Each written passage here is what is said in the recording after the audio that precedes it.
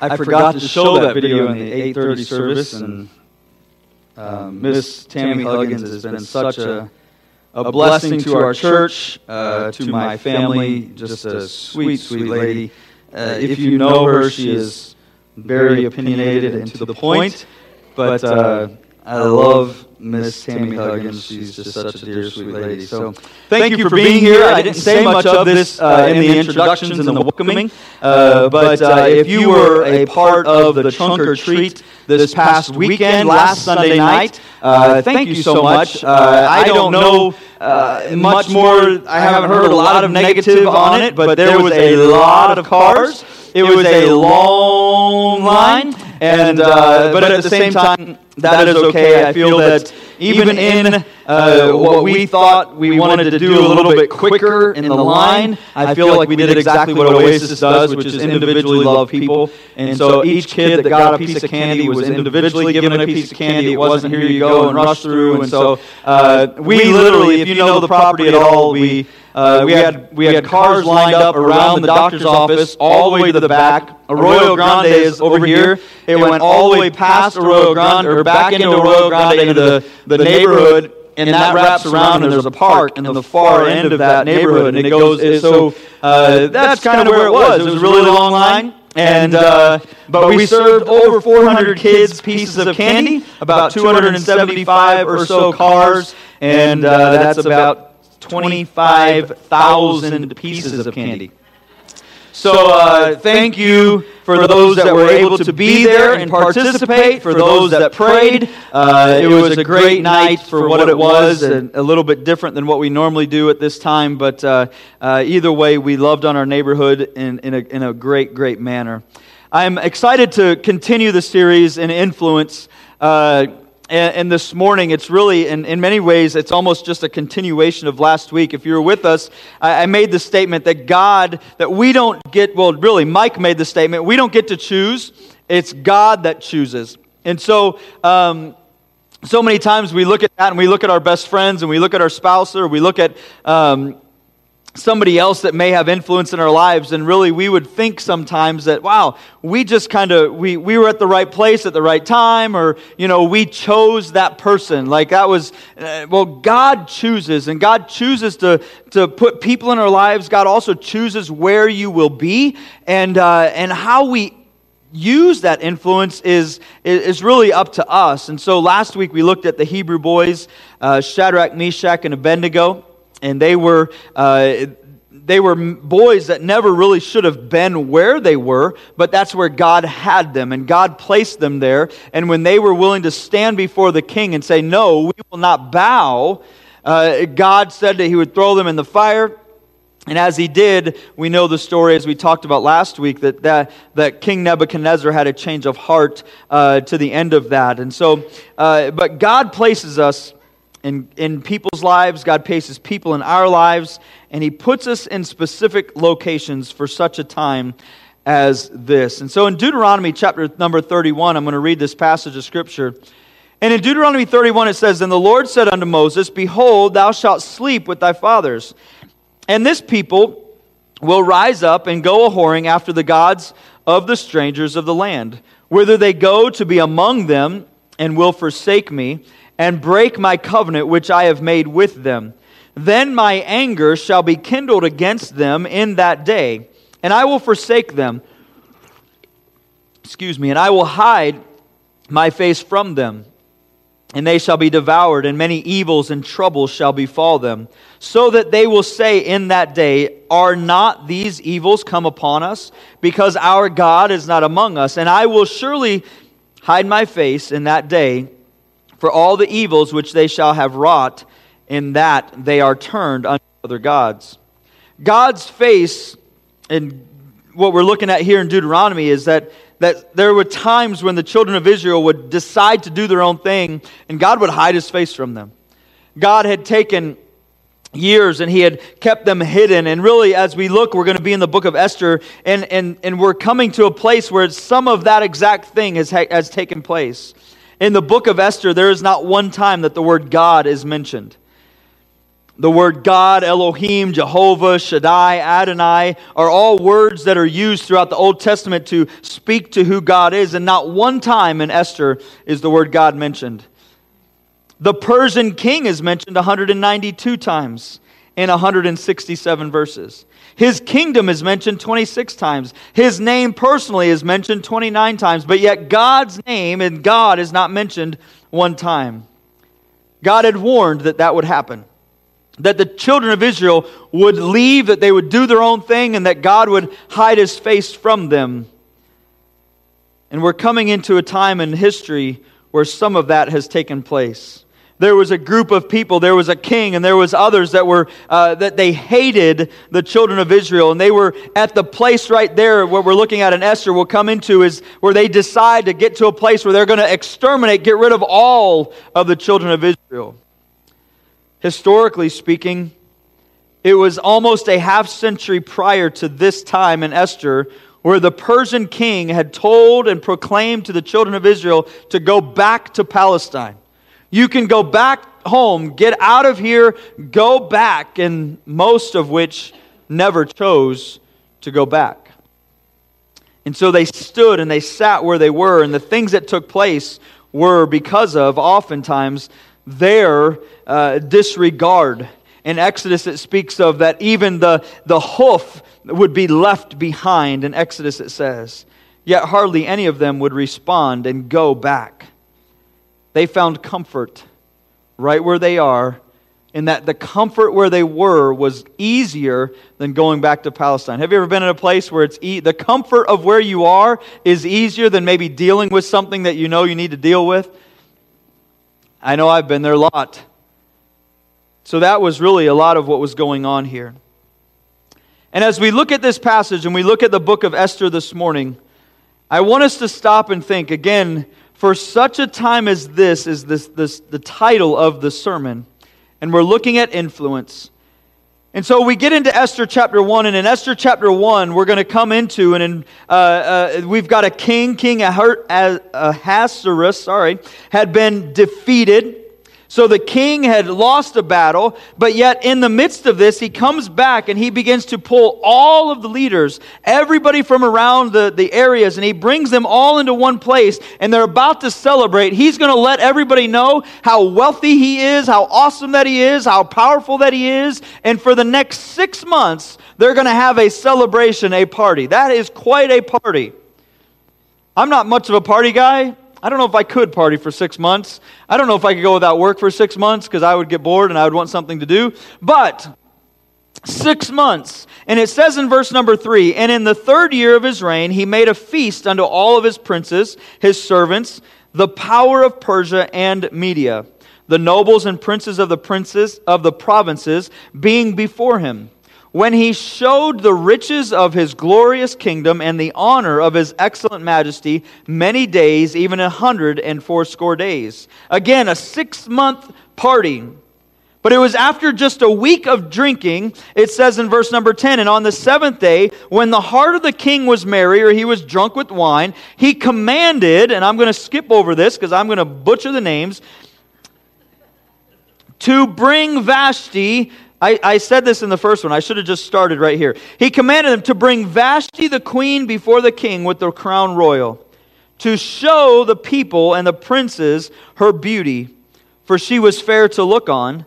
But the queen Vashti refused to come at the king's commandment by his chamberlains. Therefore was the king very wroth, and his anger burned in him. So again, for such a time, God chooses people to be in a specific place for a specific reason because God has a plan. So God chose Vashti, Queen Vashti, not some woman that was loving Jesus, not somebody that was just faithful to God, but Queen Vashti stood up to the king on that particular time and said, listen, I am not going to stand before all of these people because you want me to. Now that was pretty much a death sentence. But the queen was asked to come in. And the queen was asked in that moment by the king. And he was going to say, look at all that I have. Look at how much money I have. Look at how powerful I am. Look at all of these things. And then look at this woman. Look how amazing that she is. And she said no. And it was at this point that the king, it says, becomes angry, and the anger burned within him because she said, "No, I will not." Can you imagine the king in front of all of the people of the provinces and all of the leaders? And he's like, "And here's my queen. And here's my..." He was made a fool. He was angry because she would not do what he had asked. And so because of that, the king gets angry and he pulls everybody together and they make this decree. And that decree was that the queen, there would be a divorce and that she would never come back in. She would never come back in. See, it was Queen Vashti's willingness to stand up to say no that would lead to the king's anger and rage, that would lead to divorce, which would lead us to chapter number 2. And in chapter number 2, at the very beginning, it says, after these things, we're looking about 2 years now have passed. After these things, when the wrath of King Ahasuerus was appeased, he remembered Vashti and what she had done. So now after 2 years had gone, he now remembers this queen, his wife, this beautiful queen that he had. And she came back to his mind, and he goes back to the men and he says, "Hey, I miss Queen Vashti." And they all look at him and basically, "You're out of luck. Hey, don't you remember you set this decree that she could never come back?" And so they said here, we're looking at this, and then said the king's servants that ministered unto him, "Let there be fair young virgins sought for the king." Hey, she cannot come back in here. And because she cannot come back in here, why don't we do this? Why don't we go and we'll grab some beautiful young ladies, some beautiful virgins, and we'll bring them to you, and you can choose which one of them that would be your next queen. That's a great idea. Go. So after all these couple years, these men go out and they bring in the women. And this is not some beauty pageant that you and I would think of, that we would see on TV, Miss America or whatever it is. These women were not women that desired. It said in some of my study, it said that many of these women would actually go and their families would hide them so that they would not have to come before the king. Because this was not just you going and looking pretty. This was so much more than that. They would be trained and taught, and they would how to look and how to dress and how to act and what to do and all of these things before the king. And their families would hide them oftentimes. And we see this because they did not want to be the property of the king. And here we see all of these ladies coming. This morning, as we get into this book, and we get into this passage, the wrath of a king, the decree that was set, going to get these other people, Queen Vashti's willingness to be bold. I say to you today, we all understand this and we're all aware of this, but all of us are in circumstances and situations. Sometimes it's because of our own decisions. Others, it's just because that's where God has us. And I want to challenge us today that God has you right where He wants you. There's nothing that has come to surprise God that where you sit today is an accident. Whether this is your first time or you've been like Miss Huggins 50 plus years at Oasis Baptist Church, it's not an accident that we sit in this room together. It's not an accident that you work where you work. It's not an accident that the circumstances of your family are the circumstances of your family. It's not an accident that these things have taken place. It's not an accident that your best friend is your best friend. It's not an accident that all of these things are taking place. God has ordained things in all of our lives for such a time as this, whatever this is. And so this morning, as we dive into this passage, I want us to think through, and I want us to look at this and look at your influence. Because it could be something as random as Queen Vashti saying no and spinning everything into this whirlwind that nobody expected. It could be something as what we would call as normal as you coming to church on a Sunday morning. But God has specific things for each of us every single day of our lives. But how do we respond and what will we do with it? In Esther chapter 4, I'm going to read this passage of Scripture, which is really kind of the nugget of the title here. Verses number 12 through 17. And it says this. And they told to Mordecai Esther's words. Then Mordecai commanded to answer Esther, think not with thyself that thou shalt escape in the king's house more than all the Jews. For if thou altogether holdest thy peace at this time, then shall their enlargement and deliverance arise to the Jews from another place. But thou and thy father's house shall be destroyed, and who knoweth whether thou art come to the kingdom for such a time as this?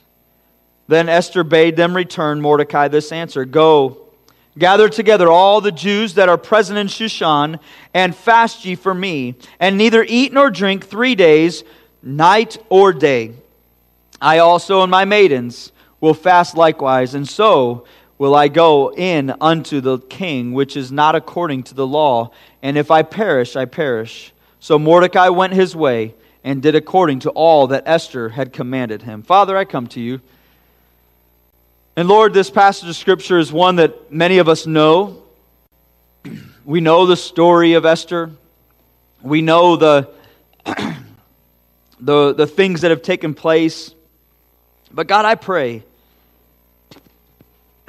excuse me, I pray, Lord, that we would open our hearts and our minds to you. I pray, God, that right where we are, wherever that is, that we would be willing and able to be used by you. Lord, Esther was not in a great situation, but yet she chose to do right. She chose to walk and do the right thing. And God, you showed up by giving her favor. You showed up by giving her a voice. You showed up. And so God, would you allow us this morning to take some of those applicable pieces and apply them where they can be in our lives. For it's in Jesus' name that I pray. Amen. So again, the title for such a time as this, the first thought is this: there's a Mordecai for you.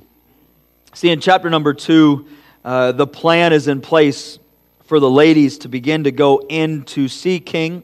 And in verse number 7 it said, And he brought up Hadassah, that is Esther, his uncle's daughter, for she had neither father nor mother, and the maid was fair and beautiful, whom Mordecai, when her father and mother were dead, took for his own daughter. Mordecai had taken Esther as his own after her parents had passed away. He was raising her. We might look at it and say, well, he happened to be in the right place at the right time. But no, Mordecai was in a specific place just for that specific moment. And as we look at this passage of Scripture in chapter number 2, we see that these ladies are coming, and we see that they begin to get everybody and bringing them in together. And we see that Esther was one of them. See, I want to hit this really quick. See, because Mordecai and Esther were not this family that was just the greatest of families. They weren't in a very good position based upon their wealth and their stature, but they weren't really in a good position even spiritually. They weren't the ones that were they didn't go back home.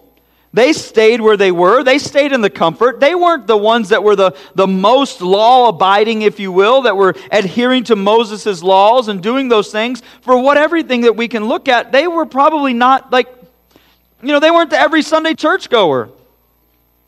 They were just a normal Jewish not couple, but they were just a normal Jewish family that wasn't really over the top. They didn't do everything the way that they were supposed to do.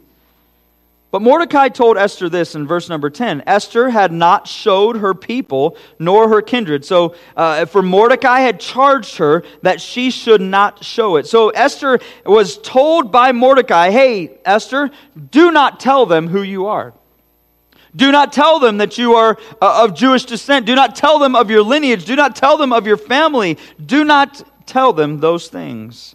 And so she does not. In verse number 11, we see then that Mordecai, it said, every day would pace in front of where the ladies were staying to keep up on Esther and her well-being. So Esther was now in the king's house. She was living and staying with all the other women in the area that they would stay. Mordecai was in, as it says in 11, Mordecai was out front. He would walk, he would pace, he would make sure that Esther was okay. Can you just imagine? He's taken her in. He's dad. He's going out now, and Esther is now over here, and he's like, this is not a good situation. I'm fearful. I'm scared. I'm nervous. What's going to happen to Esther? And I've promised to take care of this girl. I've promised to care for her and provide for her and protect her, and now she's here. See, this morning as we look at this passage of Scripture and as we dive in here, we begin to see, again, two people that never should be at the king's house. Right? Neither of them should be there. But yet God placed them right where they were.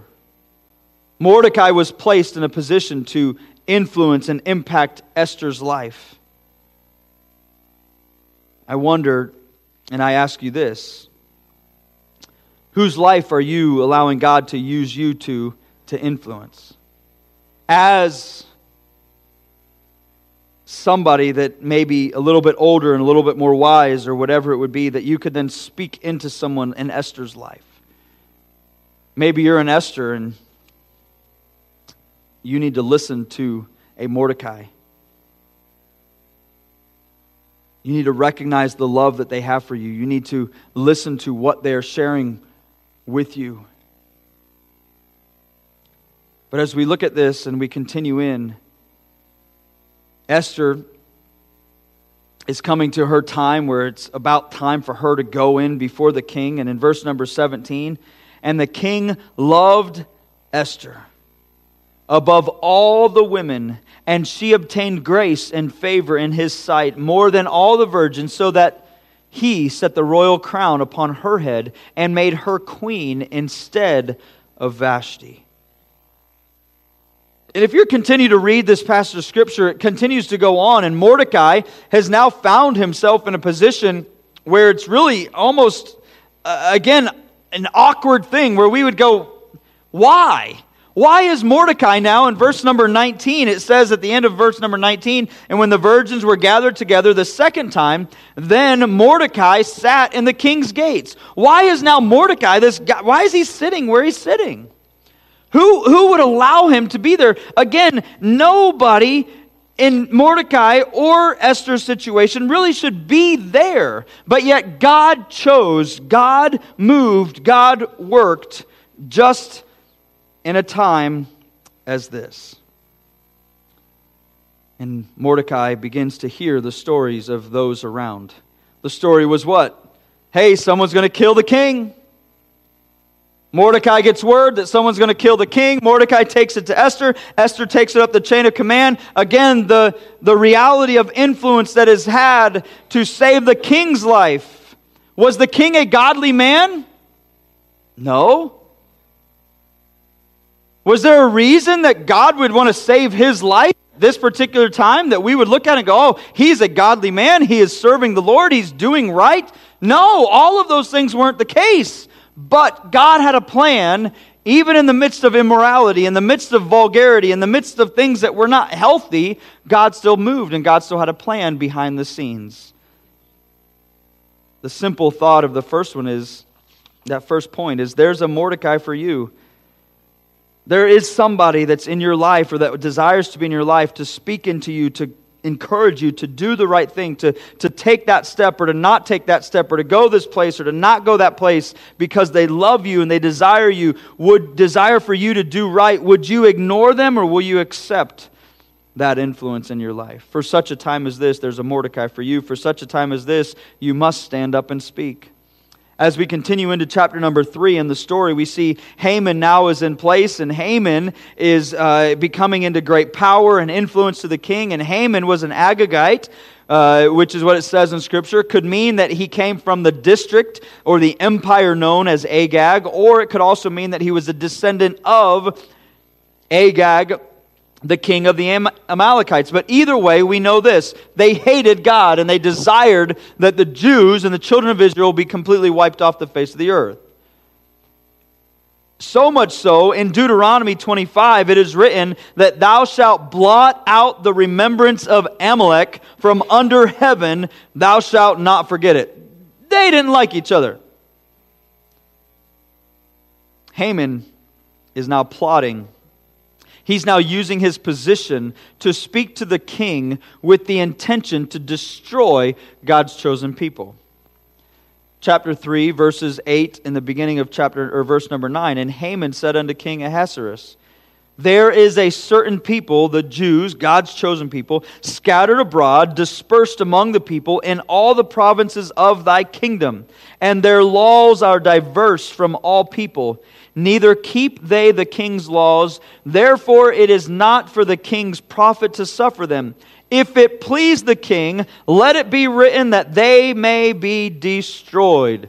Haman takes it. He goes up to the king and he says, listen, there's a group of people that are scattered all over, and they are not like us. They are not following our laws. They are not doing this. They are not doing that. If it would please you, because they're not bowing at your feet, if it would please you, could we kill them? The king sets a decree. The decree to potentially kill off 10 to 15 million people. Jews is the estimation at that time, that were scattered all across Persia.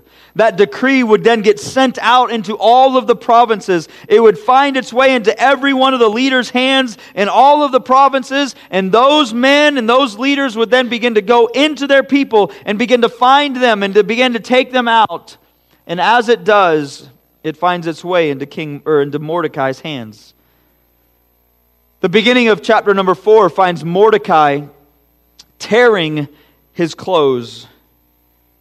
It says that he rent his clothes and put on sackcloth and ashes, and went out into the midst of the city and cried with a loud voice, a loud and bitter cry.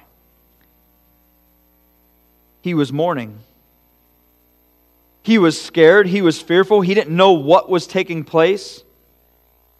And it says in verse number 3, there was great mourning among the Jews, and fasting and weeping and wailing, and many lay in sackcloth and ashes.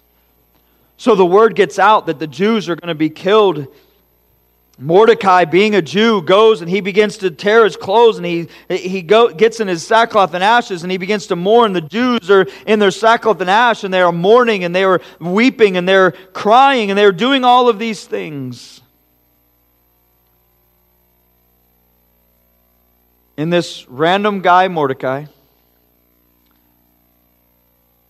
who took in his niece Esther to be his father, or her father, because her parents had passed, is now sitting holding a decree that says we're all going to die. He says what? Oh, wait. I know somebody that's over there, whom God had given favor, whom God had shown up, who God had placed in a situation that should not have been there, who God chose to place somewhere that they look at it and they would go, what in the world? Here's the reality. You have a woman or a girl that has no mom and dad. She has nothing except for the fact apparently that she is a beautiful woman. And she finds herself in the king's house. She finds herself with favor. And so in chapter number 4, we see Mordecai goes to Esther through Hadach. And Esther and Mordecai are going back and forth over how this and what's going on. And it comes down to it in verses 15 and 6, or in verses 12 and 13, 14 that I read. And they told Mordecai Esther's words. Then Mordecai commanded. So Mordecai speaks back and says to Esther, "Think not with thyself that thou shalt escape. Do you think that you are going to leave? Do you think that because you are a Jew up in the house that you're going to survive? Do you not think that it's going to make its way all the way up to you? You're going to die. But what about this? What if you were placed right in that situation? What if you were placed in the kingdom for such a time as this? And I would ask you, what if God is not as dumb as sometimes we think He is, and God actually has a purpose, and God actually has a plan, and for you moving to Vegas, or for you finding the job that you found, or for you living in the neighborhood that you live in, or for you being exactly where you are, God hasn't lost His mind. God has a plan that you're in the kingdom right where you're supposed to be, but will we do something about it? I get sick and tired of hearing people, believers, say, "I hate Las Vegas. I don't know why I'm in Las Vegas." I don't know why you're in Las Vegas, but here's what I know. God's not dumb and didn't lose His mind. You as a believer are here for one reason, and it might just be that one reason. It may be for you to go find yourself in the middle of a desert to find Him again. It might also be that He has you here for the neighbor that's beside you, or the person that's across the hall from you at the apartment complex, or whatever it is, or the person at the cubicle beside you that needs you to be their friend to show them the love of Jesus Christ. I don't know. I don't know. But I know this. God hasn't lost His mind. He hasn't forgot about you. He hasn't forgot about us as a country. He hasn't forgot about anything.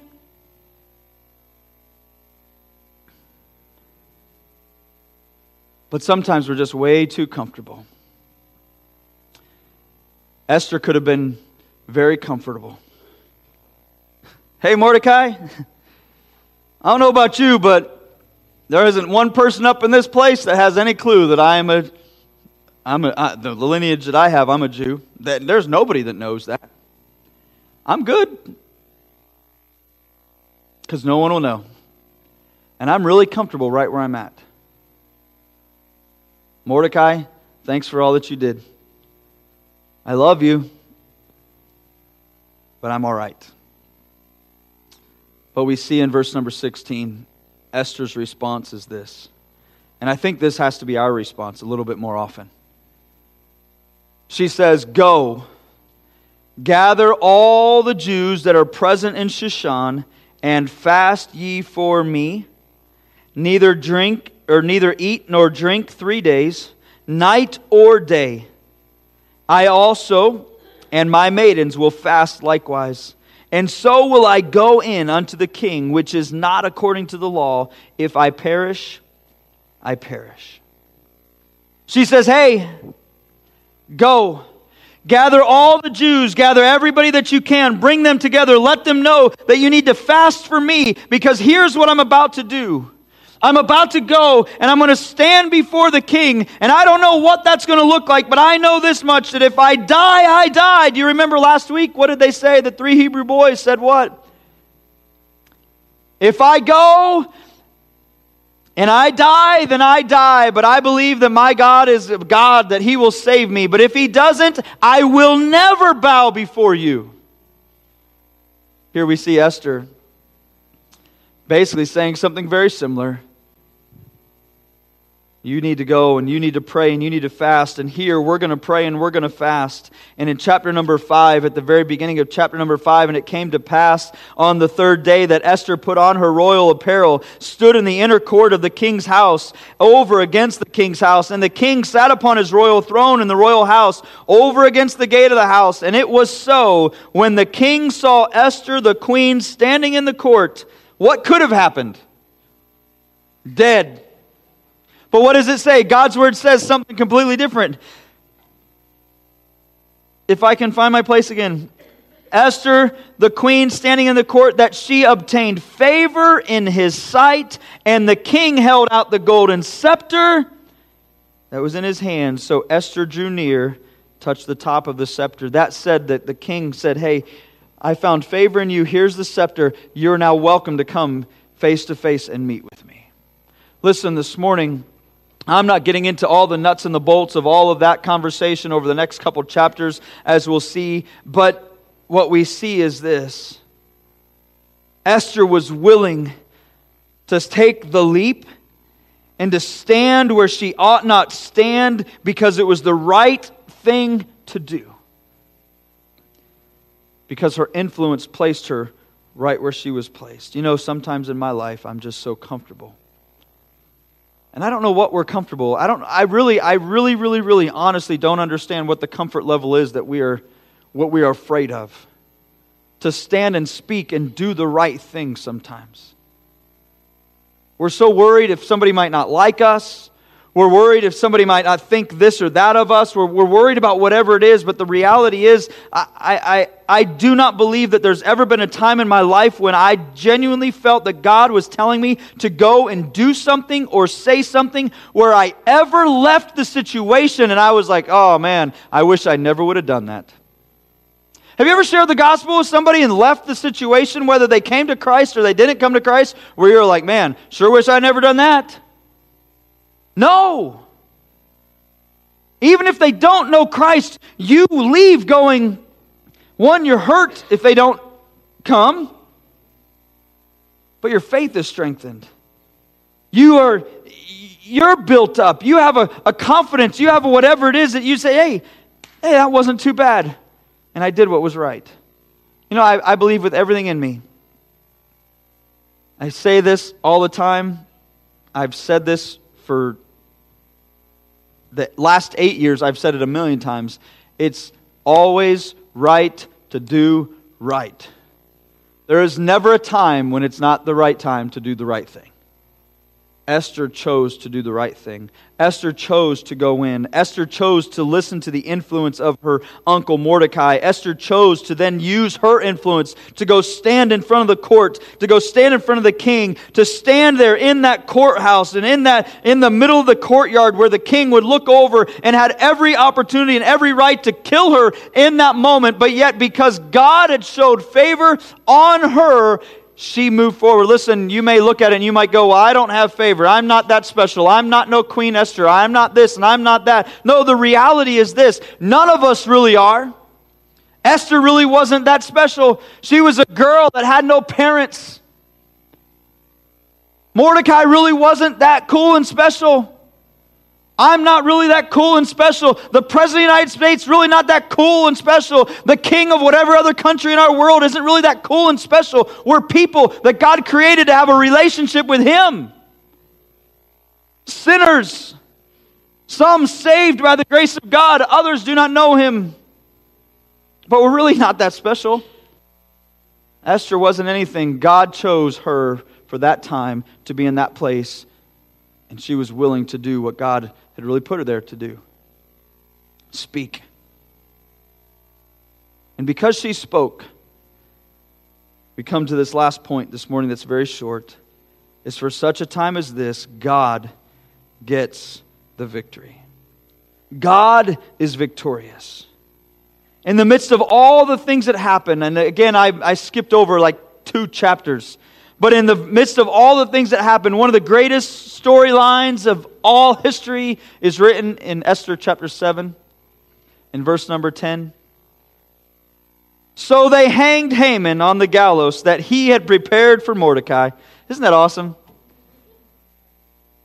Then was the king's wrath pacified. Haman had built this gallows that he was going to kill Mordecai on. And what ends up happening was through the influence of Esther, going to the king, using the wisdom, using all of her favor that God had given to her because she was willing to speak up, God gets the victory. Listen this morning. I can't stress enough the sovereignty of God. I don't understand why God would use me or why God would use you in the life of somebody.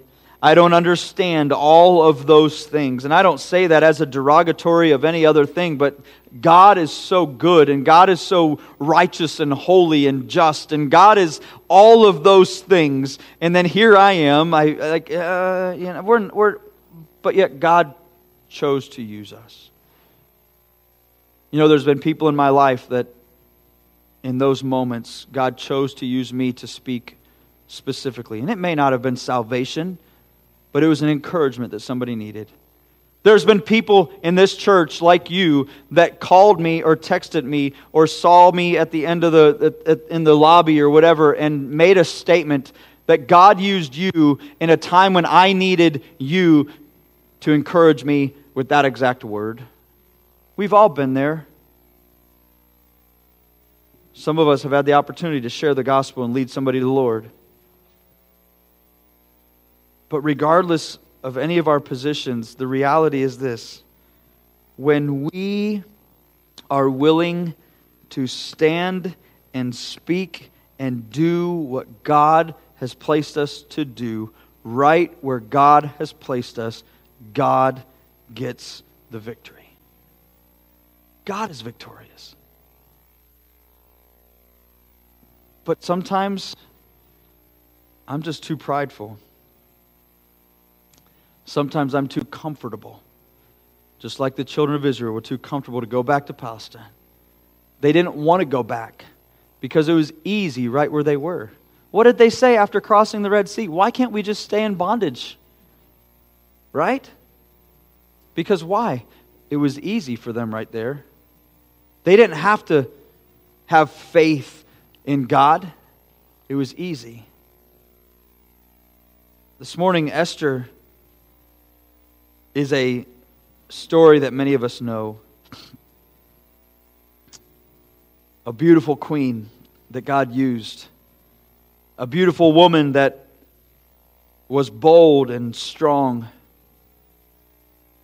Stood before a king knowing that her life could be taken.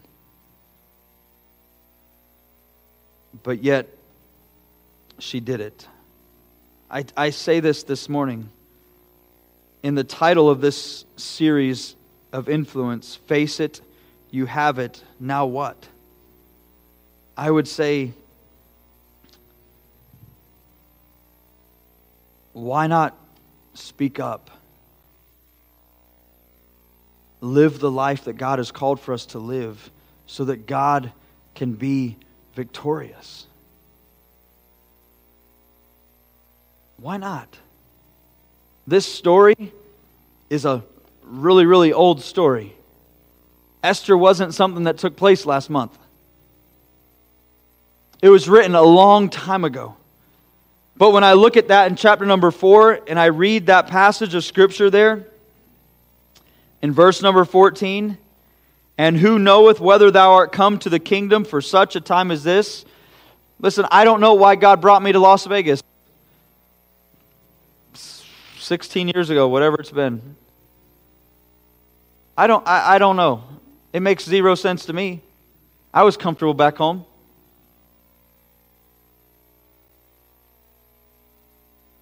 But He did maybe for such a time as this. I don't know why God put you where He put you. But why not say, God, I don't understand it, but here I am, and I'm willing, and I'm available, and I'm able to go and do what You've called for me to do. There's a neighbor across the street. I need to love on him. There's a guy in the cubicle across the way. I need to love on him. There's whatever it is. Why not? For such a time as this, to do the right thing, to speak up, to live righteously, and say, God, here I am. I'm ready to go, and I'm ready to do that. I want to thank you again for joining us today. We pray that the service has been an encouragement and a blessing to you. Here at Oasis, we have a desire to walk alongside of you, to be a partner in your walk with the Lord. So if you have made any decision today, we would love to celebrate and pray with you. So can you please let us know by filling out a Connect form or texting decision to the number provided below. Oasis is supported by faithful people like you. So if you have a desire to give to the ministry and mission of Oasis, you can text GIVE to the number provided below, click on the Give link, or mail in your gift to the church office. Lastly, we have a desire to pray for you. So if you have a prayer request, you can email us at prayer@oasislv.church. We just want to thank you again for joining us in worship. And as you head out into your new week, we pray that you will not forget that you have to live your life to the fullest and be an incredible influence for the gospel message of Jesus Christ. So be an influence and be a passionate follower of Christ.